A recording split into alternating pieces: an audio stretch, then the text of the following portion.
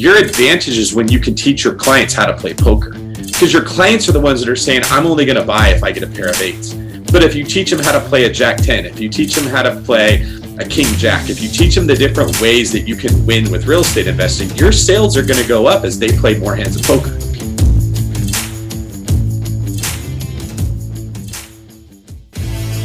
So the question is this: how do most agents find the secrets to succeed in today's competitive real estate market, especially when the top agents are keeping those secrets to themselves? That's the question, and this podcast will give you the answer. Hi, I'm Aaron Amuchastegui, and welcome to Real Estate Rockstars.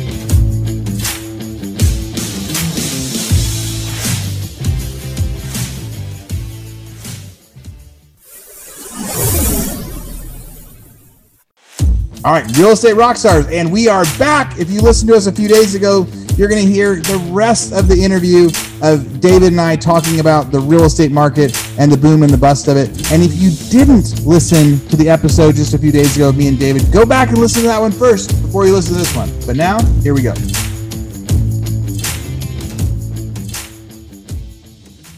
Years ago, what a house sold for was not directly related to the cost. Mm-hmm. A builder would build it for as cheap as possible, but the sales price was whatever houses would sell for. Mm-hmm. And there was these, and sometimes there were giant margins. And then near the end, it got smaller because land prices would go up. And I think now, as construction costs go up, the sales price of a home, if we have a shortage of supply, I think the sales price of the home will become more closely related to replacement value, and replacement value is going up because, again, less labor, material costs going up. So those are the things that are talking about why it's going to continue to go up. Let me make sure as I share my right screen. I've got so many screens, Dave. So I've got 3 computer monitors. The one in front of me here has 2 monitors on it. So I've got 4 screens. I'm always afraid I'm going to share the wrong one. Agents who expect pent-up demand to be satisfied soon, 10%. So it says in February and March, referral platform HomeLight conducted a survey of 1,300 real estate agents. The survey gauged agents' take on the market. Only 10% thought the amount of demand would be satisfied soon. 91% said, nobody's going anything. So now we're going to go. So those are the numbers that are like, so that said the non-hopeful numbers, but that, I don't know if that said the troubling numbers. So that was the troubling stuff, but really, I don't know if that's saying a boom or a bust was going to happen. Now let's see what they say. The hopeful numbers, the number of fully vaccinated Americans, 105.5 million. These crazy times kicked off the year with the pandemic. And now a bunch of people are getting vaccinated. And so that is, I've got another article here that said the pandemic-led decline of U.S. cities may be reversing. People are going back into New York. And I was going to say that's San Francisco right there. That's the picture of San Francisco. And they're saying some people are coming back in. So maybe that's what they're talking about with this article about fully vaccinated Americans. Residential construction spending now, $725 billion. Just this week, the Commerce Department published a new report that showed residential construction spending in March hit $725 billion, up 1.7% compared to February. That's not a huge jump, but that's a whopping 23% jump compared to last year. So that's part of the thing we're talking about. So, all right, they are pushing hard to try to bring some new supply in. A 23% jump, and that's pretty big. But that's also spending. That doesn't mean that that's translating into that many more houses. I think that's a right? Great point, right? Like you see the pictures too of like, hey, you used to be able to buy a piece of plywood for this, and now it's worth 10 times that. So spending going up 23% might actually be less houses getting built this year than last year. And their houses will be more expensive when they're built. These numbers also suggest that soaring material costs account for some of the rise, aren't turning builders away from the sector. So I'm not sure how you're going to spin that as good news or bad news, because it seems like maybe it didn't actually go up at all. Flippers selling to owner occupants 57%. While the broad outlines of the current inventory shortage are generally understood, there's more demand for housing than there is supply. A number of lesser understood factors are also making the situation more extreme. One of those factors is institutional investors. In other words, landlords, flippers, startups, and other entities come in and outcompete buyers for houses. But now a February survey of more than 200 rehab and resale buyers from Auction.com found that rehabbing and reselling to homeowners was the primary strategy. So I think they're saying it's a good thing if, when I go in and I buy a new construction neighborhood, all is rentals. The bad part about that is a whole bunch of people that want to buy houses, they're still in the market, they're still demanding it, and I just want to rent them. Yeah. So I could see that being negative for the pent-up demand. Mm-hmm. And they're saying right now, I think part of it, prices are going up so high that flippers are now saying, fine, I'll sell. I don't know if I told you about the open door offer I got, but 18 months ago, they offered me $225,000 for a house. A month ago, they offered me $405,000. I didn't reply. And then they sent me another offer last week for $435,000. And so now I'm like, oh, I'm going to pay that tenant to leave and I'm going to sell that house for $435,000. So I think that's probably getting people to sell more to owner occupied stuff. What do you see in the Bay Area in Northern California?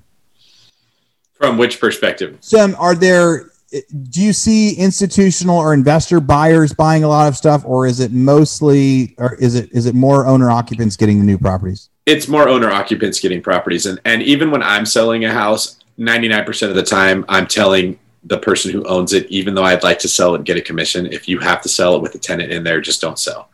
So there's several reasons why if you own a rental property with a tenant, you want to get them out.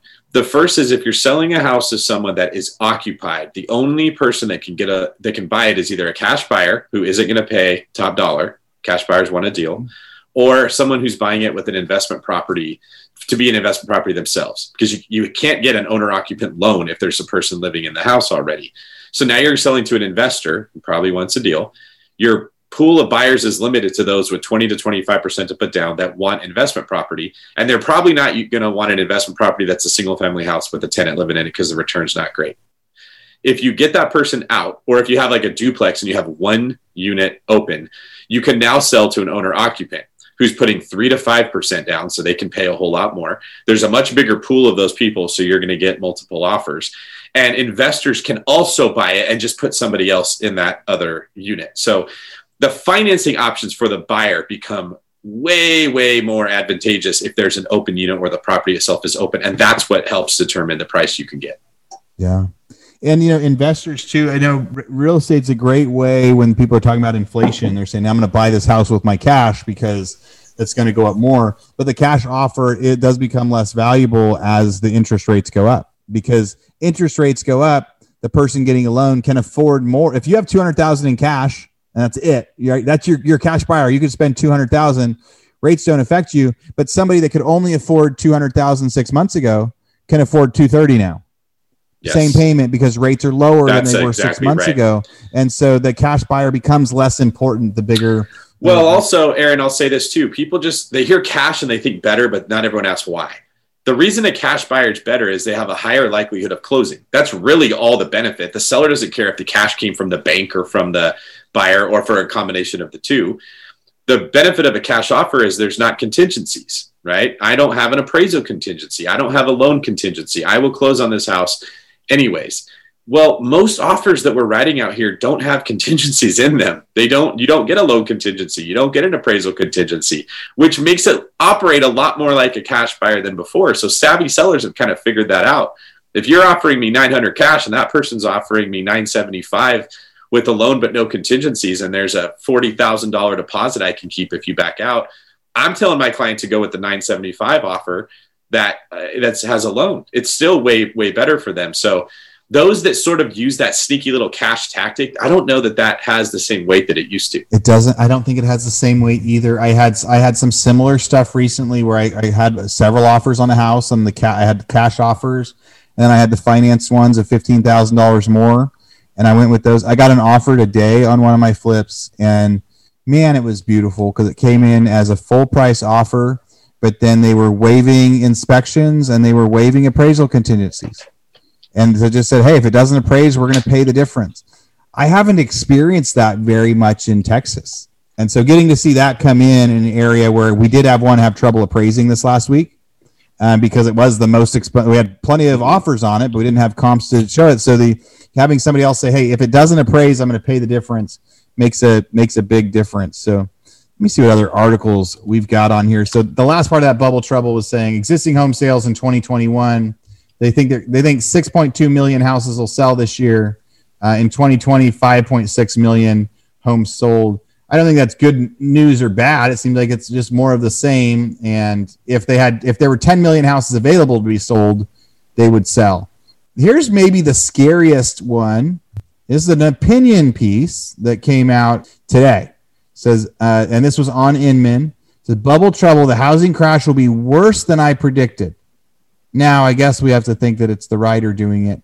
But it says, This is the fourth installment of Imminent's 5 bubble series. The home seller market crash is worse than we predicted. If you're in a real estate or mortgage business a year since the start of the pandemic, you'll likely see the world as the haves and the have-nots. This is the home seller market crash. Inventory is at historic lows. Affordability is rapidly eroding due to price increases. On top of that, rates are climbing. Simply put, people who want to move can't. There are no quick fixes. So why then are some looking at our industry with rose-colored glasses? Is the glass half full? Some, I don't know that word. Housing market will be strong in 2021. This baffles me. I believe they're taking a very narrow-minded set. So this guy they're going through kind of saying is now the time to rent instead of buy. So they're almost saying like, hey, the problem right now is you can't buy a house. Like, so he's saying the housing market isn't strong because there aren't enough houses to sell. So I think when people say the housing market's strong, I guess there's two different perspectives. Like, are you talking sales prices? Yeah. Or are you saying talking about volume?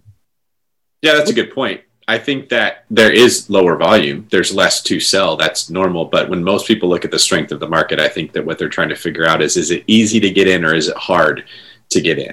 So from the perspective of strength making it hard to get in, it's just becoming stronger and stronger. Yeah. That's like I don't like the attention grabbing headlines that I'm like, I think that he tricked me there. That's exactly what happens. Because I'm saying the market is strong because sales prices go up. But I could also see why people are like, no, this isn't strong. This sucks because there's still 100 times as many renters. And there's thousands of people trying to rent houses in this city where there's 45 available rentals. Like, it's just crazy as we push it. Here's one you're going to like. So the two others. So the first one that we touched on that I think the vaccine may help. So May 4th by Rotor said, pandemic-led decline of U.S. cities may be reversing. Fears that U.S. cities would be emptied are giving way to potential signs of revival. I saw New York said they were going to do, in September, Broadway was back on. My kids will be so excited if they get to go to Beetlejuice. We were scheduled to go to Beetlejuice, and then in May of last year, that obviously got canceled, and then they shut down the show. So they're like, let's go to New York and see something. This says New York is growing again, the city adding 1,900 people in the first 2 months of 2021 versus a loss of 7,100 in the same 2 months of 2019 and the 110,000 that left the city in 2020. Dude, that's a crazy number. 110,000 people left the city in 2020. The turn may have begun last fall when the usual seasonal jump in population centered around college students. So that's talking, and it says expensive markets like New York City, San Francisco saw an already established trend of population's loss accelerate. Bank of America analysts wrote, but they know that people tended to not move far. Real Estate Rockstars, this is a commercial break from our biggest podcast sponsor we have right now, RentRedi. It can be fun getting a new real estate deal, but it can be tough managing your properties after the fact, especially if you're long distance investing or trying to manage multiple properties by yourself. That's why we're here to tell you about RentRedi. RentRedi is a property management software that not only makes it easier to manage all your real estate deals from one platform, but they also have the best customer service support in the biz. They're an all-in-one app that lets you easily manage properties, collect rent, list units, screen tenants, sign leases, all from your phone or computer. Imagine all of your real estate doors right in your pocket. How awesome is that? The best part is it's so affordable, one flat price for everything. Unlimited properties, tenants, and support with a real live human. And I have to add in there, that's a new business model that not a lot of people are doing. There's like this freemium model where people say, hey, you can try this, but as soon as you grow, it's going to cost you a lot of money. Or they kind of punish you when you get too many emails on your list or too many comments. They aren't going to punish you when you grow. They're not going to charge you more when you get 10, 20, 30 rentals. They're going to charge you the same when you have 2 or 3 as they will when you have 50 or 60. So you have a nice fixed cost, all software, all in one place. Check it out, RentRedi, RentRedi.com.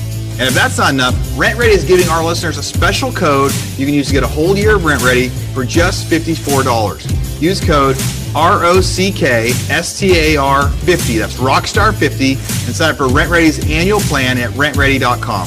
Again, RentRedi.com with code Rockstar50 to get RentRedi for only $54.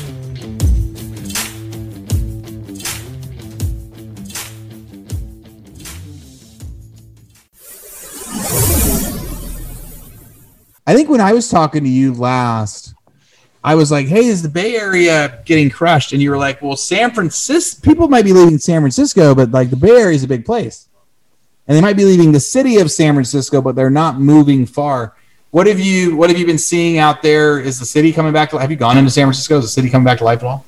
Yeah, I'm there all the time. We sell a lot of houses in San Francisco. I would say when you look at San Francisco, more people left to go to the East Bay where they could get more house for less money. That's obvious. In San Francisco, people left condos more than they left single family homes. That also makes sense. So what we've seen out of that little tier is the single family homes in San Francisco have roared back. They are selling very fast, very high. I was talking to one of my, Johnny, one of my top buyers agents, and he told me we have certain buyers that he's going to have to call and say, look, I just don't think we can work with you right now. I think you should look either in another city or not buy in San Francisco. They chased houses listed at 900,000 that sold for 1.6. That 900 to 1.6, like whatever the percentage of that is, right? Like almost 100% increase, like 75, 80% increase in price is so illogical. You really can't make sense out of that. Like whatever the list price is just literally has nothing to do. It's like an auction, right? And we're just saying the starting bid is 900,000. Those are in single family homes that have the ability to like house hack. So if it's got a finished basement, but it's really nice, someone can rent out the basement. The condo market hasn't come back as strong, but it's not as weak as it was. It was really pathetic for a while. It was very hard to sell condos. Those are selling again, but they're just sitting there a lot longer.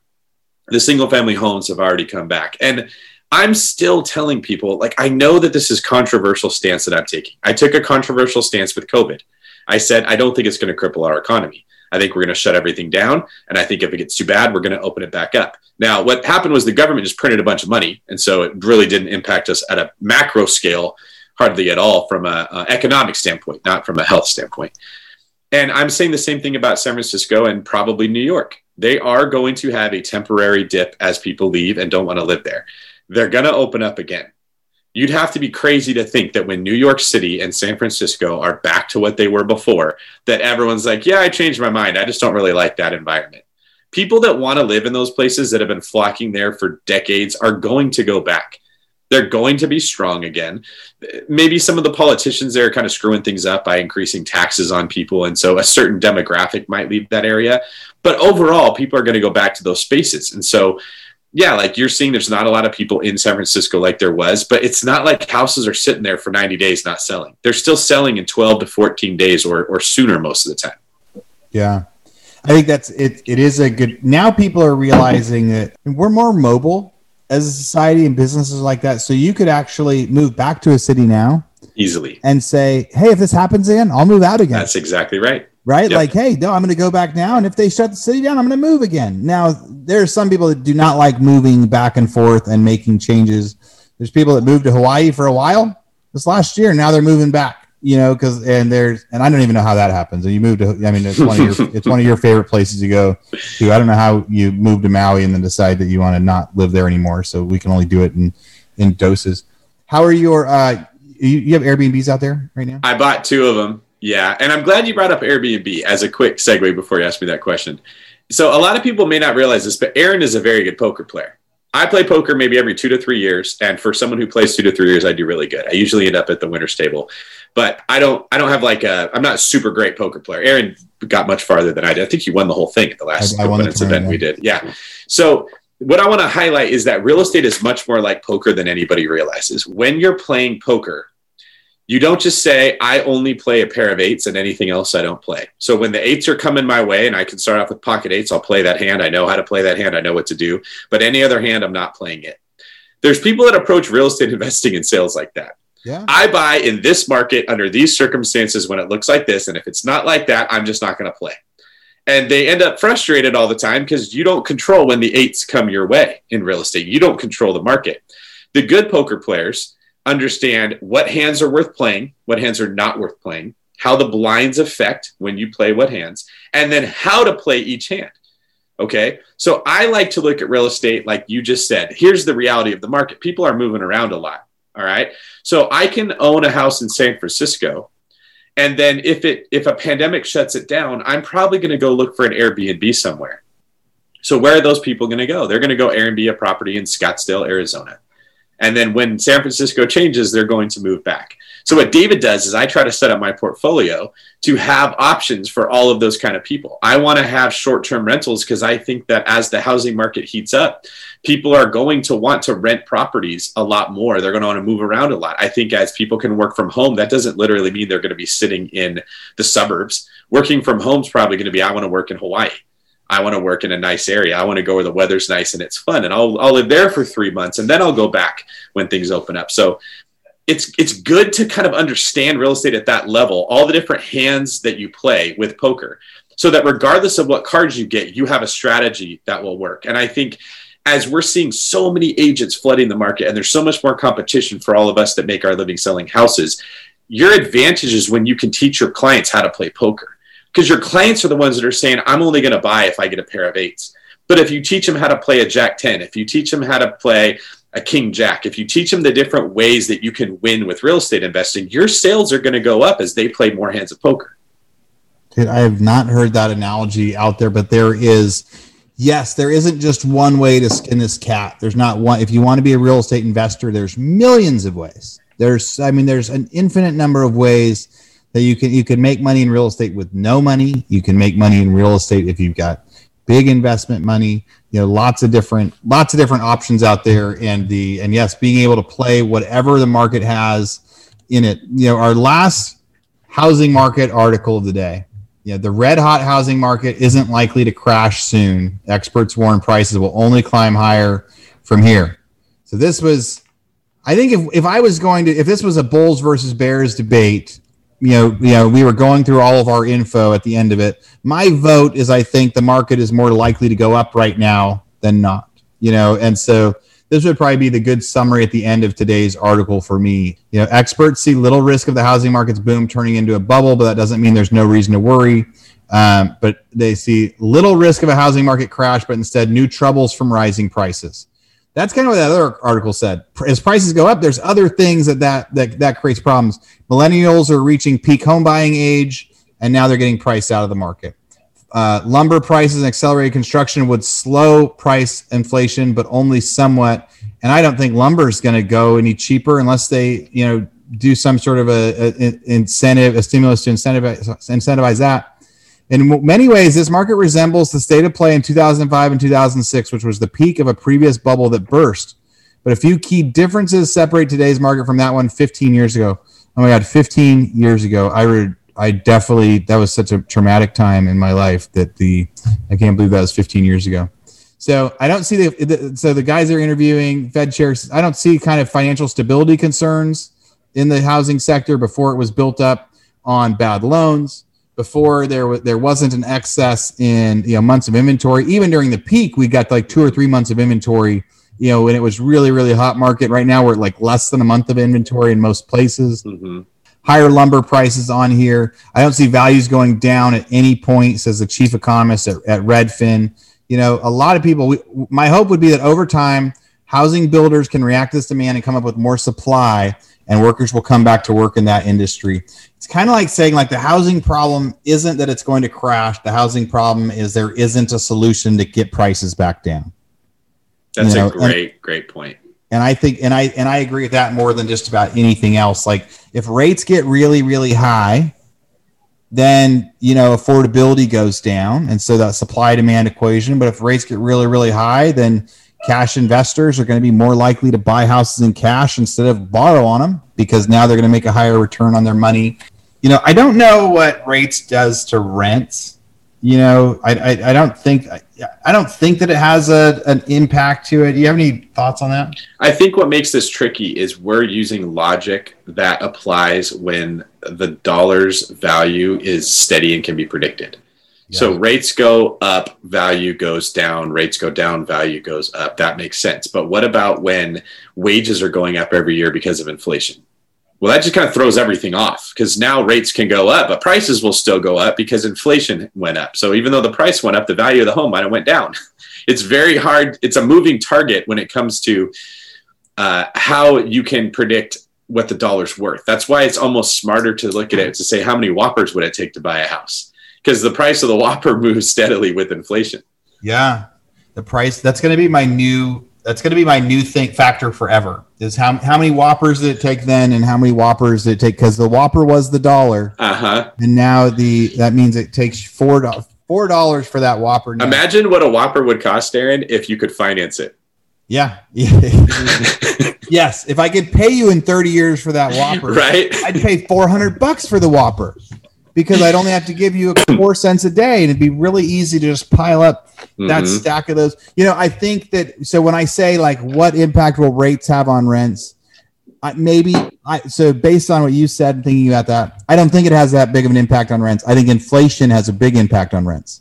Huge. And that's what I'm really getting at here. Because inflation is the Whopper category of it's not an investment. It's an expense, and it's an expense that goes out fast. People that pay rent, it's like, again, when you're buying a house, that's an expense, but it's also an investment.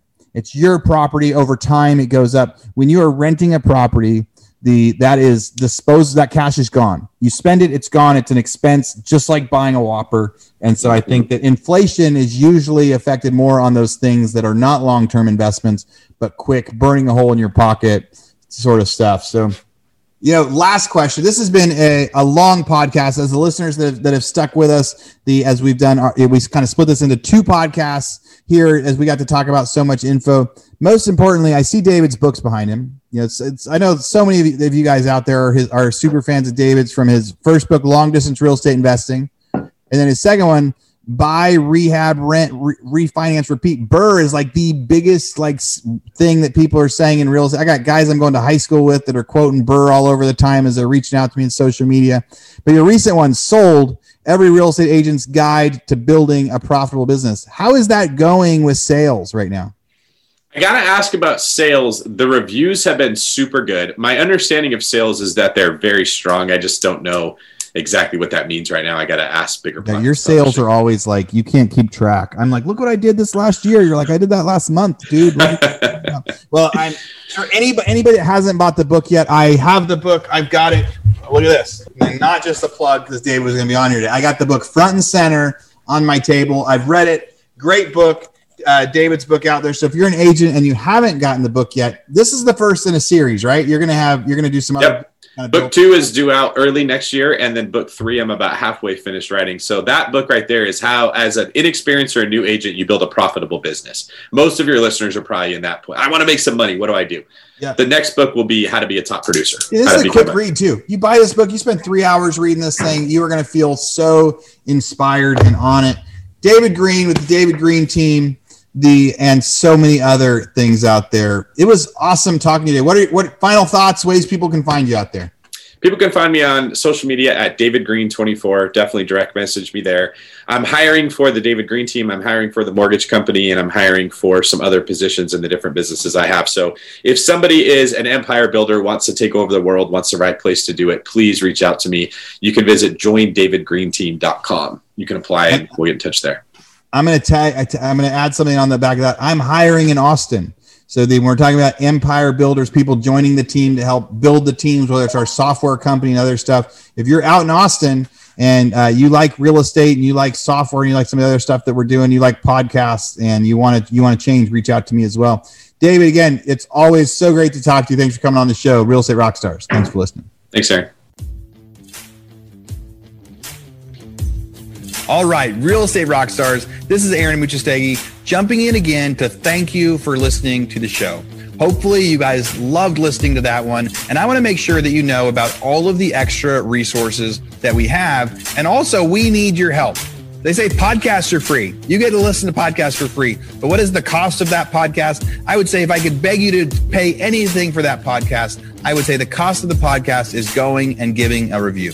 So whether you download it on Google or Apple or YouTube or anywhere else, please go give us a review. Say what you liked, what you didn't like. It helps us get better guests. The more reviews, the higher we get in the rankings. Right now, we are the biggest podcast out there for real estate agents, and we want to keep that spot because we know there's lots of podcasts out there. So go give us a review.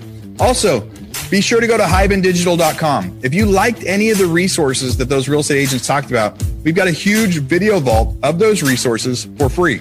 Every penny that comes on the podcast that we interview, they give us something that helps them get their deals or helps them work with their clients. And we put that in the toolbox in our vault for you. So go to hibandigital.com and you can get it. If you're looking for real estate education, go to rebusuniversity.com. We have all sorts of courses in there to help agents succeed in real estate. How to get the listing, how to negotiate deals, how to become an investor, all sorts of different stuff, rebusuniversity.com. And if you want to chat with me, go find me on Instagram. And if you come find me on Instagram, you can send me messages. Tell me what you want to hear. Tell me what you liked, what you didn't like. We try to put a bunch of content out there too. You can find me in 2 different places. It's at rerockstars.com for our Real Estate Rockstars page, or at aaronamuchastegui.com for my personal Instagram page, where I can chat with you about all sorts of different things. Thanks for listening. We'll see you again soon.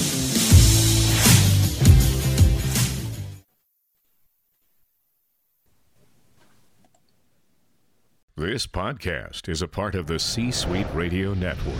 For more top business podcasts, visit c-suiteradio.com.